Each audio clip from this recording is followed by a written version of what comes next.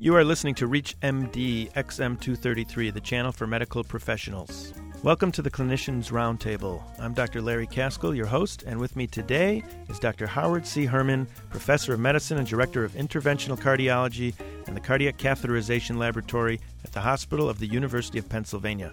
Dr. Herman, welcome. Thank you very much. Talk to us, if you will, about cardiac catheterization and structural heart disease. Surely. The area in the cath lab where we do interventions is really primarily driven by the ones we do for coronary artery disease, the placement of stents and balloon angioplasty. But over the last 10 years or so, there's really been a great development in the ability to treat other cardiac conditions without surgery using cath-based techniques. And they fall really into the category of interventions for structural heart disease, and also included in that as a subset are the interventions for valvular heart disease. And so what I wanted to tell you about was what we've been doing in the area of structural heart disease to start. And structural heart disease really includes primarily holes in the heart and a few diseases. So, for instance, we now have the capability in the cath lab of closing small holes in the upper chambers of the heart between the atria, what are called interatrial communication defects, and these include things like patent foramen ovale, atrial septal defect, and even residual patent ductus arteriosus left over from childhood. We're also able to treat diseases of the heart muscle like hypertrophic obstructive cardiomyopathy using alcohol septal ablation. First of those, the atrial septal defects and related entities are closed with small umbrella devices. They really have different indications for when we close them. The patent foramen ovale is really a leftover structure from birth. The foramen ovale is open when you're in utero to allow blood to bypass the lungs. And as soon as you're born, the PFO closes in order to create two parallel circulations, the right side of the heart that sends blood to the lungs and the left side of the heart that supplies the systemic circulation. When the foramen ovale doesn't close all the way, we call that a patent foramen ovale, or PFO. That occurs in as many as 1 in 4 or 5 of the general population. And in the great majority of people, it has no consequence whatsoever. But in some people, it can form a conduit or a way for blood, and usually more concerning blood clots, to travel from the right side of the heart to the left side of the heart and potentially get up to the brain and cause a stroke, what we call a paradoxical embolism. So about 10 or 15 years ago, the first investigational devices became available to close PFOs without open heart surgery. And now those devices are really in widespread use around the country. And we close on average 50 to 60 PFOs a year now at the University of Pennsylvania, several a week in some weeks. And these are mostly for young patients who have had a stroke for which no other identifiable cause can be found neurologically, what's termed in the neurology world a cryptogenic stroke. And about 80% of the PFOs we close are for that indication. Other indications that are occasionally requiring of PFO closure include patients who have shunting of blood from right to left causing hypoxemia or hypoxia, the classic indication for that being the disease orthodeoxyaplatipnia syndrome, where patients get positional hypoxemia. It's also a cause of the bends in divers, and very recently, PFOs have been linked, at least in some patients, to the occurrence of migraine headaches. And there's now one randomized study called the MIST-2 trial that was finished in England that demonstrated as close to a 50% reduction in the incidence of headaches in some severe migraine sufferers who had their PFOs closed. The device that we utilize primarily for that in the U.S. is the CardioSeal double umbrella or clamshell device. This device has been approved for VSD closures and is therefore available in an off-label fashion. And many of these devices are part of randomized trials that are being performed in order to demonstrate that PFO closure really is or is not better than medical therapy, the alternative being some combination of antiplatelet therapy and or anticoagulant therapy. In any of these studies, is there any direct comparison of cardiac catheterization versus traditional open procedures? No, unfortunately not. And there obviously, since all these devices are still experimental, there are no studies comparing one device to another. So the only trials that are going on right now are comparing device closure to best medical therapy for stroke patients. There is about to start a migraine study, and a couple of different companies are going to be starting migraine studies comparing device closure versus sham closure in reducing the incidence of migraine headaches in patients who have failed medical therapy for their migraines. You're listening to Clinicians Roundtable on ReachMD XM233, the channel for medical professionals. I'm Dr. Larry Kaskel, your host, and today I'm speaking with Dr. Howard C. Herman, Professor of Medicine and Director of Interventional Cardiology and the Cardiac Catheterization Laboratory at the Hospital of the University of Pennsylvania. Dr. Herman, what are some of the other structural defects for which cardiac catheterization can be used? The other very similar indication is for atrial septal defects. Atrial septal defects usually come in several varieties. The primum defects, which are at the caudal portion of the intraatrial septum, what are classically called endocardial cushion defects. Secundum defects, which are in the middle of the septum, and sinus venosus defects, which are at the upper area of the septum. Secundum defects, which are the most common kind, are fairly large holes between the two atria that result in left to right shunting and eventually right ventricular volume overload and pulmonary hypertension. Until recently, atrial septal defects could only be closed with open heart surgery. But now a number of devices, but primarily the Amplatzer device, has really generated great enthusiasm and success for the ability to close even large defects up to 3 and 4 centimeters in diameter, utilizing percutaneous techniques that are quite similar to the techniques we use for PFO closure.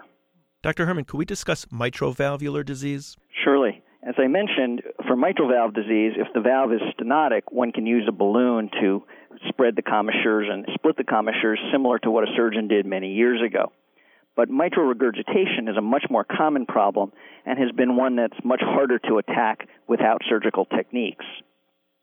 In the last few years, a few companies have developed techniques to allow one to try to treat mitral regurgitation in the catheterization laboratory. These techniques have evolved along several different processes and lines of theory to try to treat this problem. One approach takes advantage of the anatomy of the heart, where the coronary sinus travels very close and in continuity with a portion of the posterior mitral annulus. It's a little bit more superior and a little bit away from the annulus, but close enough that several companies have demonstrated the ability to remodel the mitral annulus by placing devices in the coronary sinus through the circulation of the venous system. You are listening to Clinicians Roundtable on ReachMD XM233, the channel for medical professionals. I'm Dr. Larry Kaskel, and I'm speaking today with Dr. Howard C. Herman, Professor of Medicine and Director of Interventional Cardiology and the Cardiac Catheterization Laboratory at the Hospital of the University of Pennsylvania.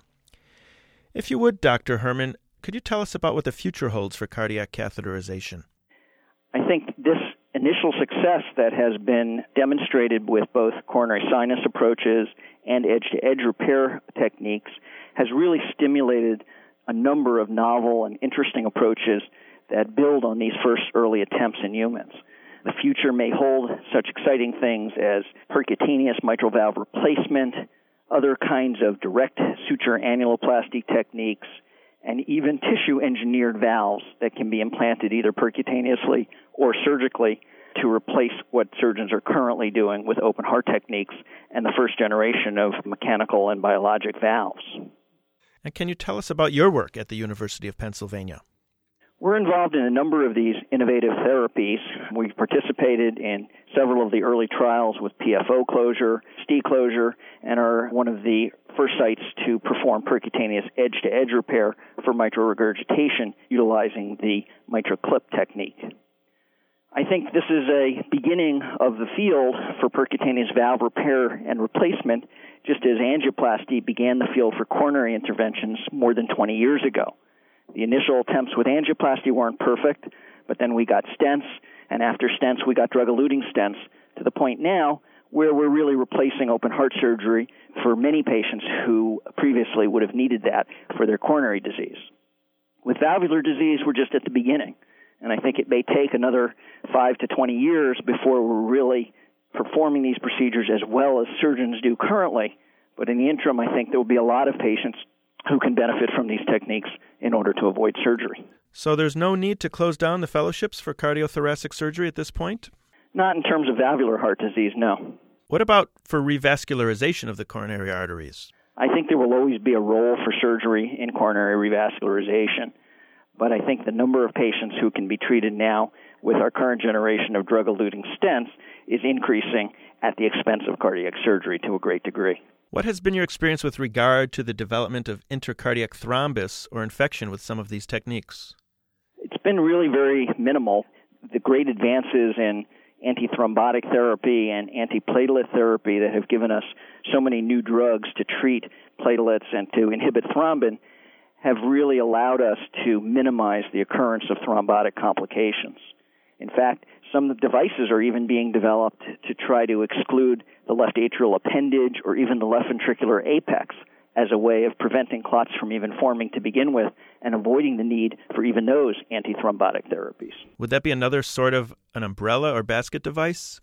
Yes, the device for the left atrial appendage that's being developed is sort of an inflatable basket covered with a Dacron polyester fabric that can be inserted into the left atrial appendage and then deployed permanently there. The left ventricular apical exclusion device is more of an umbrella-like device that's placed in the left ventricular apex for patients who either have clot there or have a non-functioning apical area to try to minimize the dead space in the left ventricle. And what has been the reaction from patients to these new therapies? Well, patients really want to avoid surgery, sometimes more than they ought to want to avoid surgery, but I think there's a definite bias against being cut. And I think if there are ways to do this in the cath lab, patients really gravitate to it quite quickly. But I should also point out that the surgeons aren't standing still as these new techniques evolve, and they're developing a lot of smaller, faster, endoscopic and robotically controlled approaches to treat many of these conditions in a more minimally invasive way as well. Lastly, what has been the relationship between Penn's cardiovascular surgeons and interventional cardiologists? Has it been collegial or competitive? We've tried to set this up in a way that is not only totally collegial, but allows us to take advantage of each other's expertise. Clearly, we have a lot as cardiologists to learn about valvular heart disease that the surgeons can teach us. And I found that working with the surgeons has allowed our programs to grow for both of us. As we get many patients referred with structural heart disease that I can't treat in the cath lab, those patients become good candidates for referral to surgery. And the opportunity to work together in a collegial way has really benefited both of our programs. I want to thank our guest, Dr. Howard C. Herman, Professor of Medicine and Director of Interventional Cardiology at the University of Pennsylvania. We've been discussing cardiac catheterization and structural heart disease. I'm Dr. Larry Kaskel. You have been listening to the Clinicians Roundtable on ReachMD XM 233, the channel for medical professionals. For comments and questions, send your email to xm@reachmd.com. Thank you for listening.